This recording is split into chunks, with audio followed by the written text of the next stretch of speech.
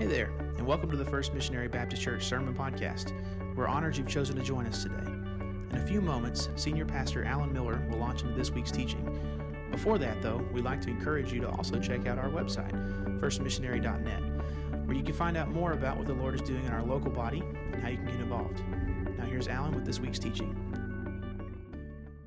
Well, today we're going to actually continue in a message series that we kind of began last week, but I really think with all my heart, I think that what we're going to be sharing today is really going to connect, it's really going to resonate, guys, with where you are, not just with where you are in your life, but also where you are as teens, where you are in your families, where you are at work, where you are at school, wherever you may find yourself today. We're really excited about what God's going to share with us this morning. Well, today we're going to look in the book of Matthew, Matthew chapter 16, and we're going to begin in verse 13.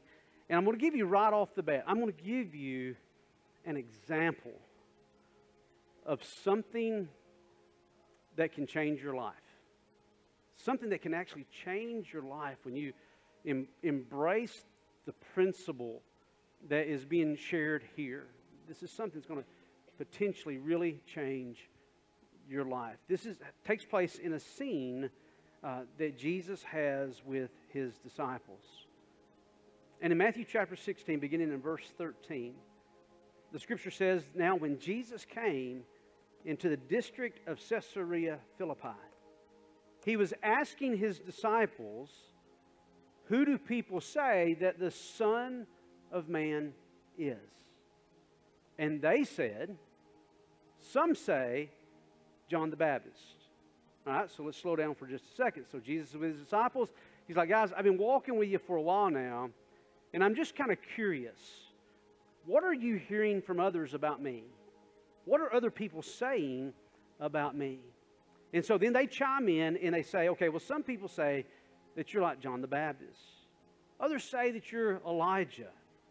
But still others, maybe Jeremiah or one of the prophets." And then Jesus turns this thing completely on its head and He says, "Okay, well, let's forget about what everybody else says about Jesus. What really matters is this. Who do you say that I am?" Simon Peter, the one who seems to be the guy that's always out of the boat first, he's probably got his mouth is like fits his shoe, you know what I'm saying? Peter's kind of that guy that he's just out there. He's just out there. So he just steps up, and Simon Peter answered and said, you are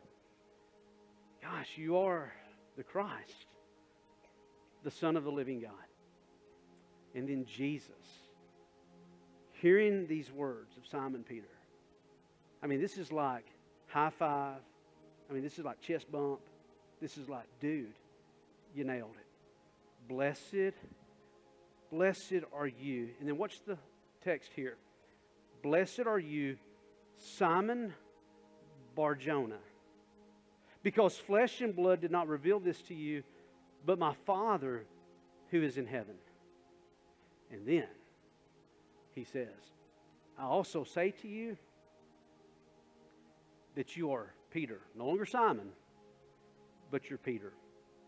"And upon this rock I will build my church."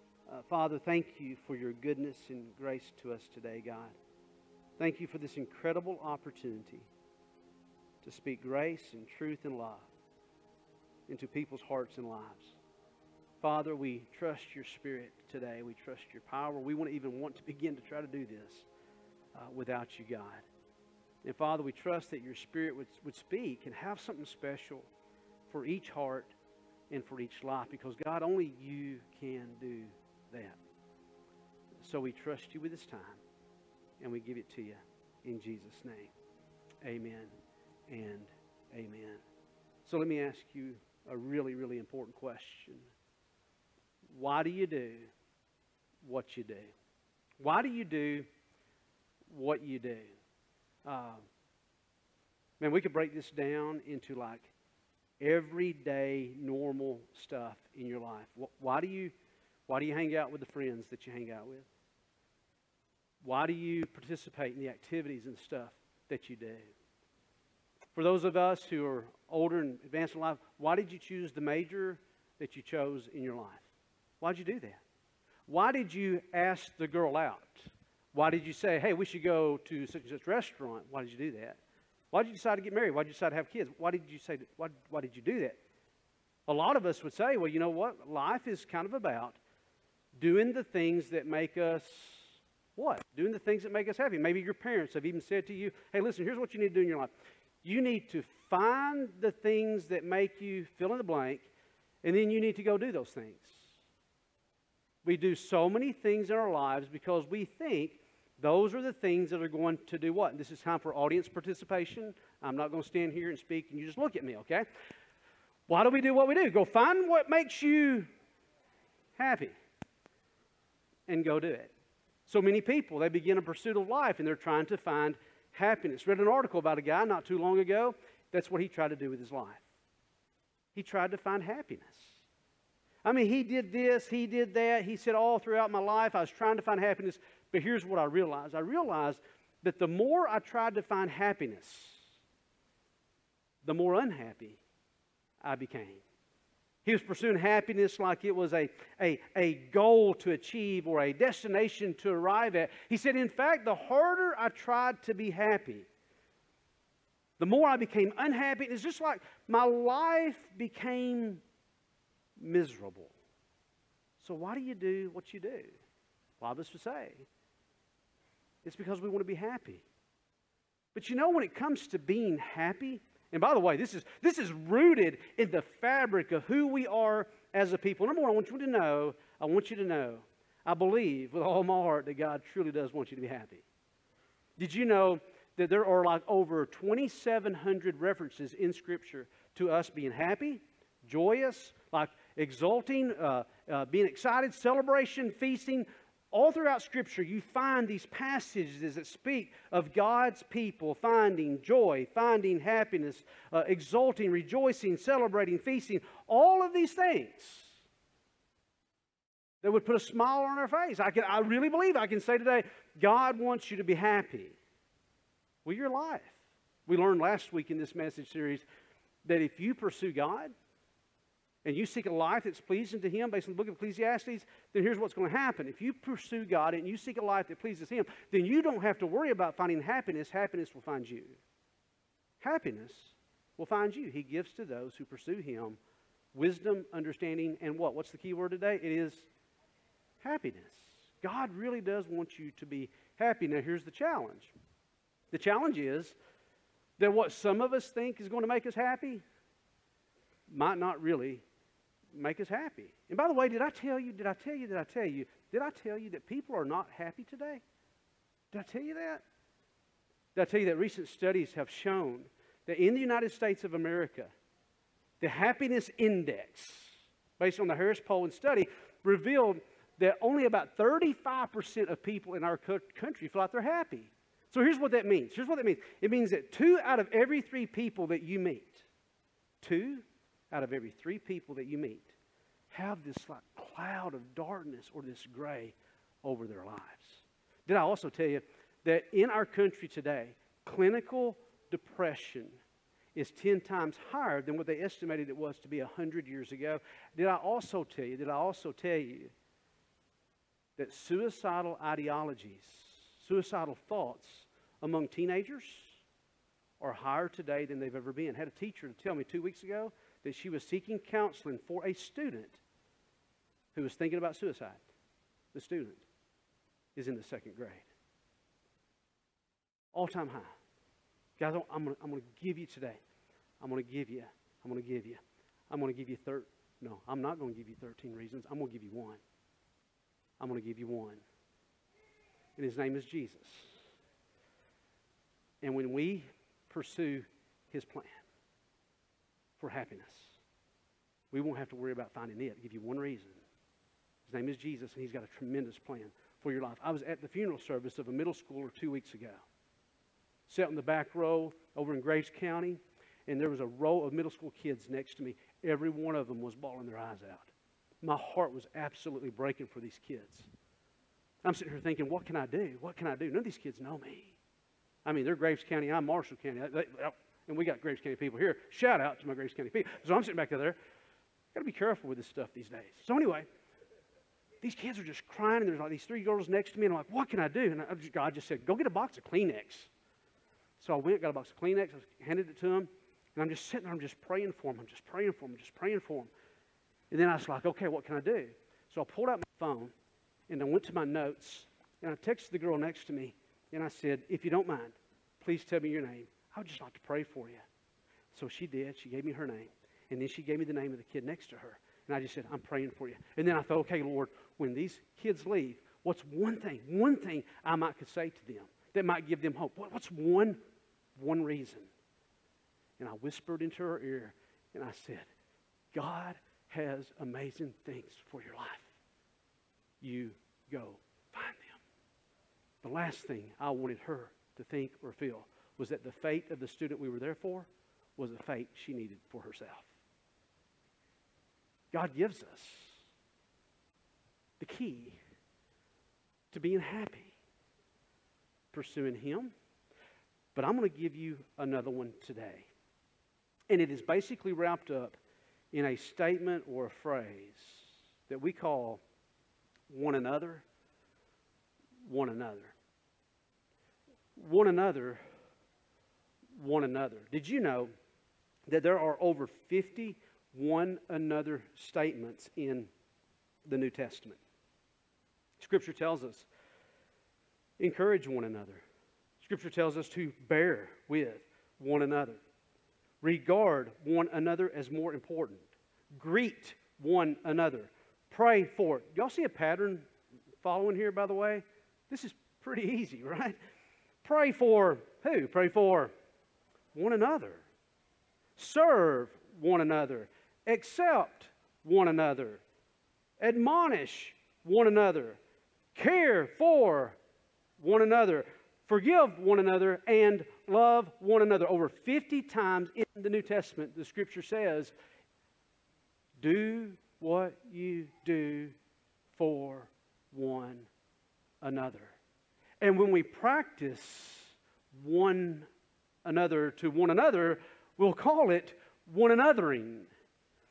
Studies have actually shown that when people are charitable, when they're hospitable, when they are kind, listen to this, even when they think about doing something for somebody else, when they think about one another, or one anothering, that the positive chemicals are released in their brains, like the endorphins and all those chemicals that make you put a big smile on your face. It gives you a sense of euphoria, that you're happy and joyous. That one of the keys to actually being happy is that when you do what you do for what somebody else gets out of it, it's like a boomerang effect. You know what boomerangs do, right? You ever thrown a boomerang? Have you ever tried? How many of you are going, I don't even know what a boomerang is? Go to Australia, you'll find tons of them, okay? It's like a boomerang. Finding happiness is like throwing a boomerang. When you throw it the proper way, here's what it does. It comes back to you. When you throw it the proper way, the boomerang goes out, and then it comes back to you. Let me give you another challenge as to why seeking happiness is a very hard thing and a difficult thing, because it's like a moving target. It's like a moving target. I was talking to a group of elementary students this week, and I asked them, I said, okay, guys, I said, how many of you like corn dogs? These are elementary kids, all right? I mean, like half the hands in that building shot up. Yeah, we love corn dogs. I said, okay, how many of you guys like donuts? And they're like, yeah, we love donuts. I said, here's the deal. What if I told you that you're going to have donuts and corn dogs for breakfast, lunch, and supper every day this week? And they're like, yes. You know, like, I want my corn dog and I want it now. I mean, you should have seen their faces, right? I said, well, here's the deal. I said, yeah, we could do that for you for the next couple of weeks, but I promise you, probably in the middle of next week, you're going to be going, oh, I don't think I want a corn dog anymore. It doesn't make you too happy. It's like hitting a moving target. Here's one for you, too. Sorry to be gross, but this happened to me last month. So for a while there, every night before I'd go to bed, I would eat like a bowl of peanut butter and drink a glass of milk. Man, I was like, got to have me some protein, some vitamin D. I'd be hungry at night. So I'm loading up on the peanut butter, get a glass of milk. Did that, I'm telling you, like every night for a month. And then I got the sick stomach. And I'm telling you, after you throw up peanut butter and a glass of milk, you ain't wanting that stuff anymore. I'm like, ugh, I don't want to see it anymore. Don't send it to me. I'm done with it. Trying to find happiness is like hitting a moving target. What you think will make you happy today may not make you happy tomorrow. You think, man, there's some things coming up this week, and boy, if we could do this or we could do that, I'd be really happy. Some things coming up next week. You say, wow, man, if we did this, we did that, we could be really happy. This is why we work hard. This is why we do what we do. Hey, listen, beyond that, for some of you upperclassmen, man, graduating, man, going to prom, graduating, man, going on through life, wow, declaring a major, going to school, man, this will make me happy, this will make me happy.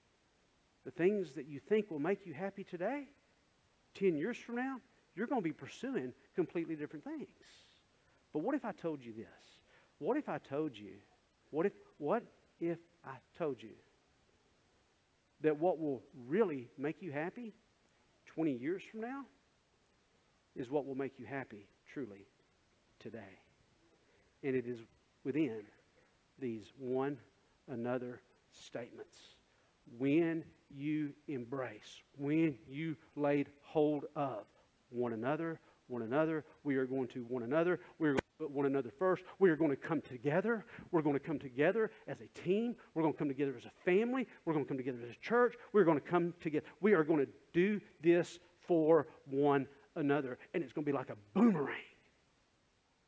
It'll go out, and it'll come back to you. Studies have shown, listen to this, that in families that are positive, families that embrace encouragement, we're going to move to 1 Thessalonians chapter 5, families that have a positive to negative ratio of 5-to-1 are happy families. Say, what in the world does that mean? When you have 5 acts or words of encouragement for every one negative, it leads to a happy family. Studies have also shown, listen to this, that with teams, high-performing teams experience a positive to negative ratio of 6-to-1, which means for every one negative comment, criticism, harsh word, where there are 6 positive, it leads to a high-performing team. Low-performing teams had a ratio of, flip-flop it, 1-to-3. There were 1 positive comment for every 3 negative comments. Look with me in 1 Thessalonians chapter 5, verse 11. Let's see if this is one of the one another's that God encourages us to do. Paul wrote to a group of believers who were going through some difficult times, and he said, here's what I want you to do. Therefore, encourage one another and build up one another, just as you are also doing. Therefore, encourage one another and build up one another, just also as you are doing. To encourage. Here, the word, for those of you who care, the word here is parakleso. Parakleso. So what in the world does that mean? It's a compound word, which means this. It is the verb form of the noun that we get the Holy Spirit from. Scripture calls the Holy Spirit the Paraclete. Parakaleo or Paraclete. To para means to come alongside. Watch this. To para means to come alongside. To kaleo means to call out. It means to come alongside and to call out. To essentially encourage somebody is to come alongside them, and it is to call them out in a positive and affirming way. Let me give you an example of this. Years ago, I was in the 6th grade. Never forget this in my life. Never forget this in my life. In the 6th grade. We're getting ready to do team selection, squad selection at recess. Hit the recess playground. One of the kids said, hey, let's play kickball. We're like, yes, let's play kickball today. Then they said, okay, Alan, you be a team captain, and so, you be a team captain, and we're standing over there, and we're getting ready to call out the teams. Y'all been there? You know what I'm talking about, right? So you're sitting over there, and you're like, okay, am I going to get called? You know, 6th grade, right? Am I going to get called? Am I not going to get called? You know, I mean, this could bruise your psyche, right, as a kid, right? And so I'm sitting over there, and I'm like, okay, I'm looking around, and I'm thinking, I am highly competitive. You don't have to amen that. Highly competitive. But I'm looking around, and there's this kid that I have known since kindergarten. Rode the bus with him every day.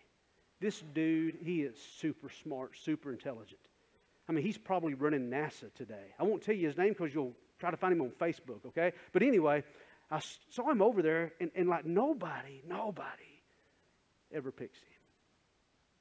And for some reason, something came over me that day, and I was like, okay, I'm going to pick him.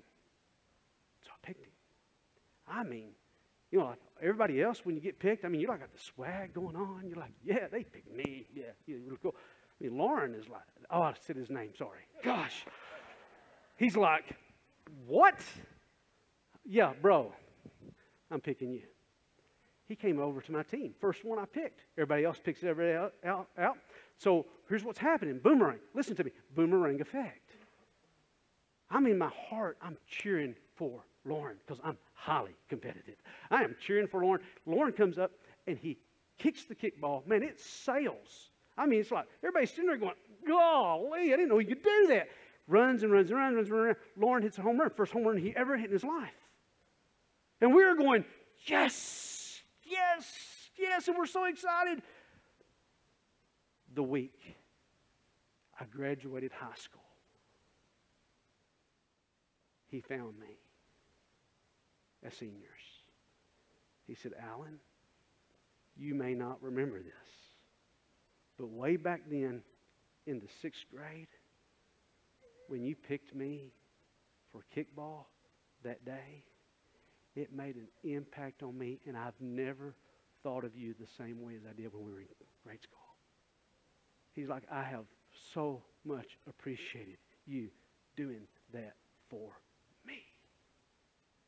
To parakaleo means to come alongside, and it means to encourage. I don't have to tell you. I don't have to tell you that people are not happy. And they need somebody who will come alongside and parakaleo them in their life to build up. And let me say this as well. No, I'm not going to say that. The other word in this text is to build up. It is the word oikodomos. It's a compound word that literally means, watch this, house builder. When you build someone up, you are like building a house. It is the same word that is used in the opening text when Jesus told Peter, he said, upon this rock I will oikodomos my church. I will build up my church. I will house build. Now watch this. When you come alongside and you encourage, watch this. Listen, watch this. You're helping to build the house you live in. So as a team, as a family, as a church, as an organization, when you oikodomos as a builder, you are building up the house that you live in. Here's the other side of it. When you don't build up, you tear down. And when you tear down and you criticize and you become negative and you complain, you are destroying the house you live in. That's what it means to build up. It's like seeing a crack. It's like seeing a crack in a wall. You got two approaches, guys. Listen to me. Seeing a crack in the wall, you can say, oh my gosh, we've got a crack. Everybody's talking about this crack. This is bad. This is negative. And then here's what you can do. By going negative and critical, you start making the crack worse. and you're tearing in the house that you live in. Or you can go, wow, here's a challenge, here's a problem. Instead of me contributing to the problem, I'm going to be a part of the solution. So I'm going to start building up. I'm going to be positive. I'm going to see the good in this thing because I am living in this house too. There's two kinds of people in this world. There are people who will naturally tear down, and there are people that when it is a challenge or it's difficult, they will rise to the challenge. They'll meet it head on, and they'll make things better. Paul said, encourage one another, build up one another. So why don't we?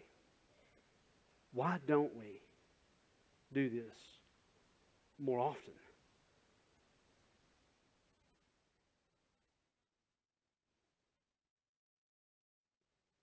Why don't we?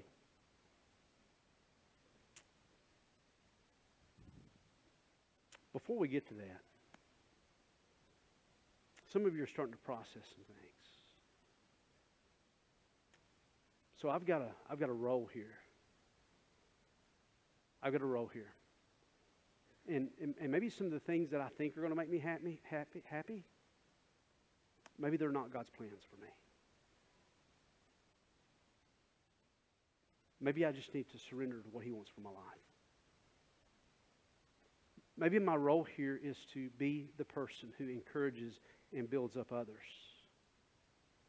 And when you see that happening and somebody's starting to step up in a leadership role, here's what the rest of you do. You come alongside them and you hold their arms up just like Moses needed his arms lifted up when he led the Israelites in victory in their battle. Moses would hold his arms up. As long as he held his arms up, they'd win. He'd put his arms down and get tired, they'd start to lose on the battlefield. So here's the deal. Moses needed a few guys that come alongside of him and helped him hold his arms up. As long as he held his arms up, they won. When you see somebody stepping up in a leadership role, if God hasn't called you to that, and that's naturally not what you do, then what you do is you come alongside that person and you hold their arms up. You don't make fun of them. You don't criticize them. You don't knock their feet out from underneath them. You say, listen, we can't do this without good leadership, so I'm going to hold your arms up as you lead us. And some of you think that when things are tough or hard, it's not going the way it's supposed to. When the coach is yelling at me, he's coming against me, and he's getting in my face, you think, man, that coach, he's just being negative. He's being critical. And there's a difference between a coach treating you like a non-person than a coach or another teammate who comes to you and holds you accountable. It kind of happens like this. The coach comes over to you. He's like, what are you doing? You got to be kidding me. And you go over to the bench and you're thinking, man, the coach, man, he's just being all negative and critical about this positive-negative ratio. Man, this thing's going in the tank. But here's what you don't understand. In that moment, he's saying, we've gone over this in practice. I've told you what to do. We've showed you how to do it. I believe you can do it. Otherwise, I want to have you out there to begin with. All I'm doing is holding you accountable to what I believe in you. And it's a positive.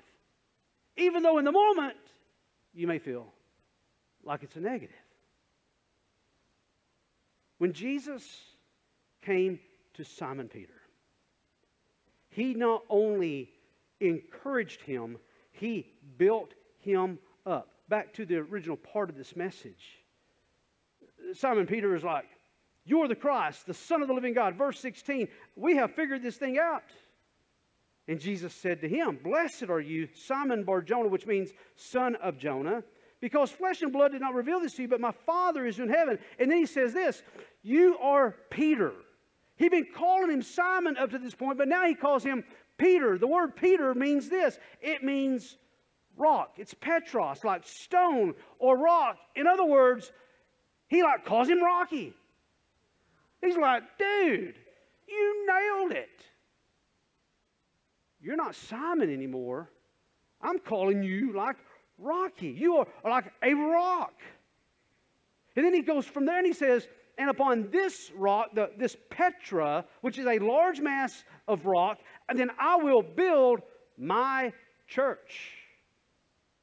We take this to mean that it's upon the faith, it's on that statement of who Christ is, that the church is built. But here's what he did. He saw in Peter a rock. And Jesus calls that out. It's like Michelangelo when he sculpted David. He looked upon a stone or a granite, and he looked at it, and instead of seeing this glob, he looked in it and he saw this statue of David in it. And so what did Michelangelo do? He carved out what he saw. When you encourage and build one another up, you are carving out greatness for that person, for yourself, and for your team or organization or family. That is the power of one another to one another. It is the power of one another in. So why don't we do it? Here's what I think. I think it comes back to one of our enemies of faith, and it's called fear. We have a fear. If I throw that boomerang, if I let go, if I start seeking the happiness of somebody else, it might not come back to me. Is God enough? Does God have my back? Will He be there for me? Will He leave me? Will He forsake me if I start doing what I do before others get out of it? So many times fear locks us up. Have you ever heard the story?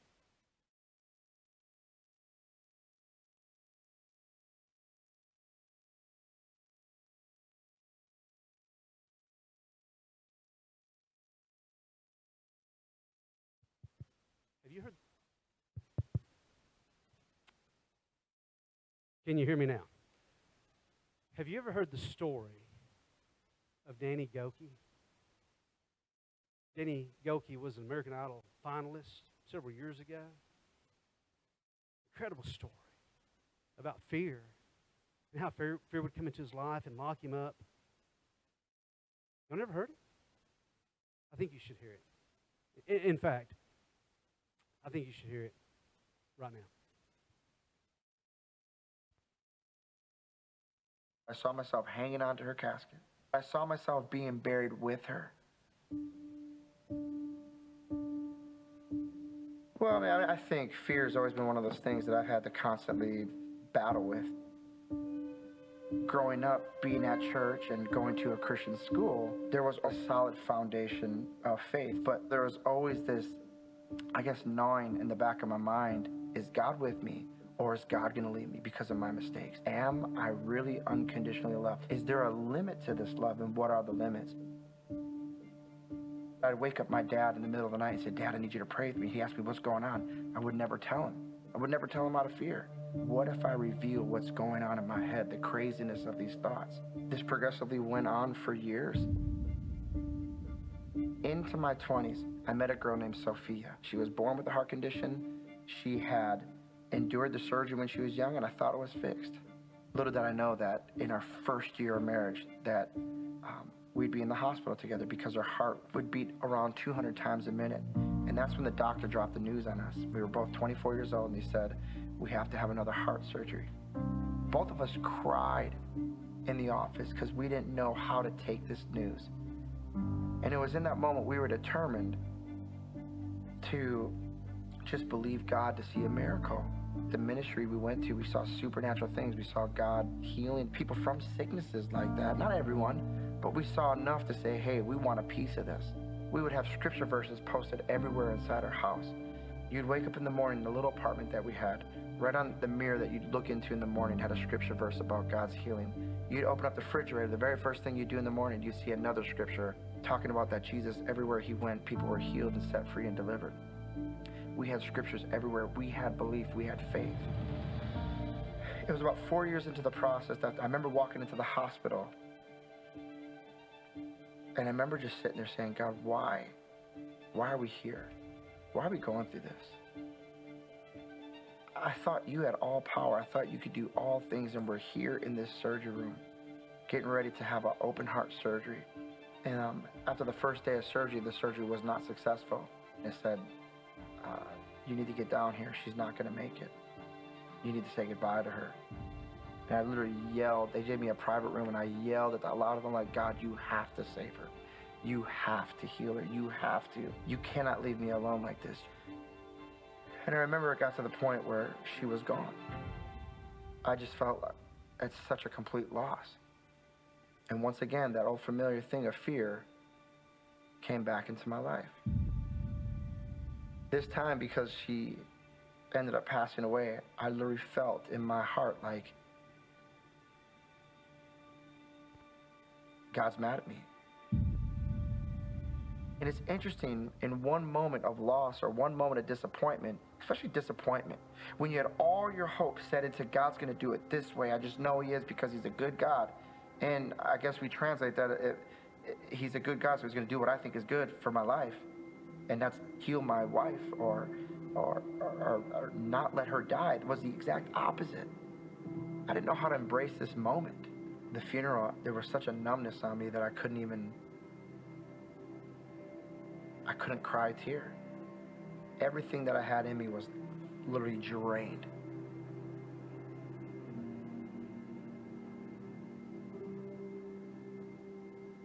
She was an avid American Idol watcher.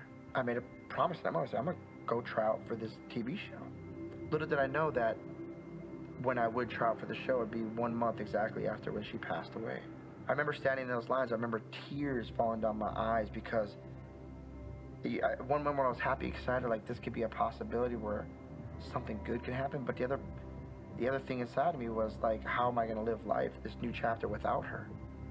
There were several audition processes. The very first audition, I made it through. I remember going to my next auditions in October, and I remember feeling such a depression to the point where Hollywood Week came. I'm in my hotel room, and I'm not even sleeping at night because I'm dealing with these debilitating thoughts again. God, are you with me? Are you with me? I remember even to the point where you could do all things, and we're here in this surgery room. You have to. Getting ready to. You cannot leave me alone like this. You can't. It is obsessive compulsive thinking. It would just ride on my fears, and it would just increase and increase and increase and increase to the point where when I finally made it to top 50, I literally looked at God and said, I don't know what's going on here, but I do not want to go on this TV show. I'm a mess, and I'm going to look like a mess in front of all these people. There was this verse that kept coming around. I mean, it was coming in the most random places. It was Psalm 46:10. And it said, be still and know that I'm God. What does this mean? Do I just need to just calm myself down and say, you are God? I literally would try that, and yet nothing would work. As I looked into the Hebrew of this verse, when it says, be still and know that I'm God, it says, stop striving. Stop fighting. Let go. Cause yourself to let go. I saw myself back in that moment as they're burying my first wife. I saw myself hanging onto her casket. I saw myself being buried with her. And something began to happen. Every time the anger would come back about the why or the questions, I would just tell myself, no, I forced myself. I caused myself to let it go. And it was almost like God pulled this cork out of my heart, and these negative emotions, the bitterness just drained through. Little did I know that my grip hanging on to the things I didn't understand, to the things I felt justified in, were the very things that were pulling me down. But once I let my grip go, once I let it go, God answered my prayer. I didn't want to go into American Idol, but at this point, God reinvigorated my soul with life again. There were so many people who had written me on social media and wrote me letters. There were several stories of people who were going to take their life.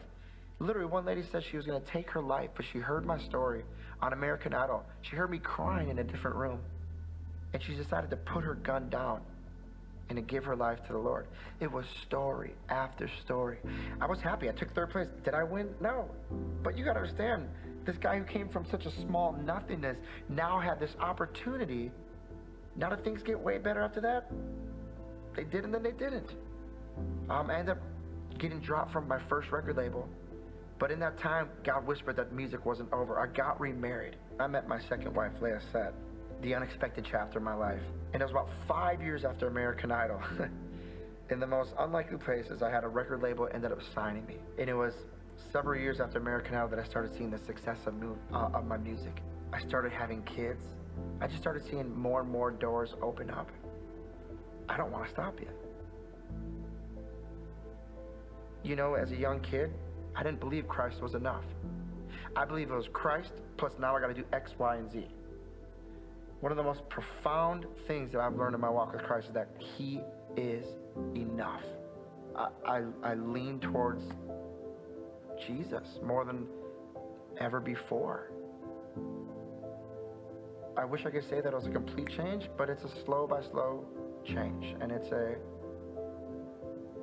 just an everyday getting up and moving forward. My name is Danny Goki, and I am second. Wow. Did you hear what he said? He said, you know, after he had been through everything he went through and all the struggles, losing his wife and all that stuff, and fear came back, he said, but once he let go of it, and God did amazing things, he said, I was happy. You know, when you let go of your fear and you just let it fly, you just let it fly, you just let it fly. Yeah, it's like, golly, is this going to come back? And when I let go of my dreams, when I let go of what I want, when I let go of my pride, when I let go of my selfishness, is anything going to come back to me? What's going to happen? And what we see time and time and time again is that when you want another, it comes back. That's where you find success. That's where you find victory. It's where you find fulfillment. It's where you find joy. It's where you find happiness when you want another. But we got to overcome that fear, let it go, let it go, let it go. And have faith. It will come back tenfold. Thanks for joining us on the First Missionary Baptist Church Sermon Podcast. That's it for this week's teaching, but you can always find more on our website, firstmissionary.net. We'd also like to encourage you to like us on Facebook, follow us on Instagram and Twitter, and subscribe to our YouTube channel. If you benefited from this week's lesson, be sure to share it with your friends and family, then leave a rating and review on your favorite podcast app. Thanks again for listening, and God bless.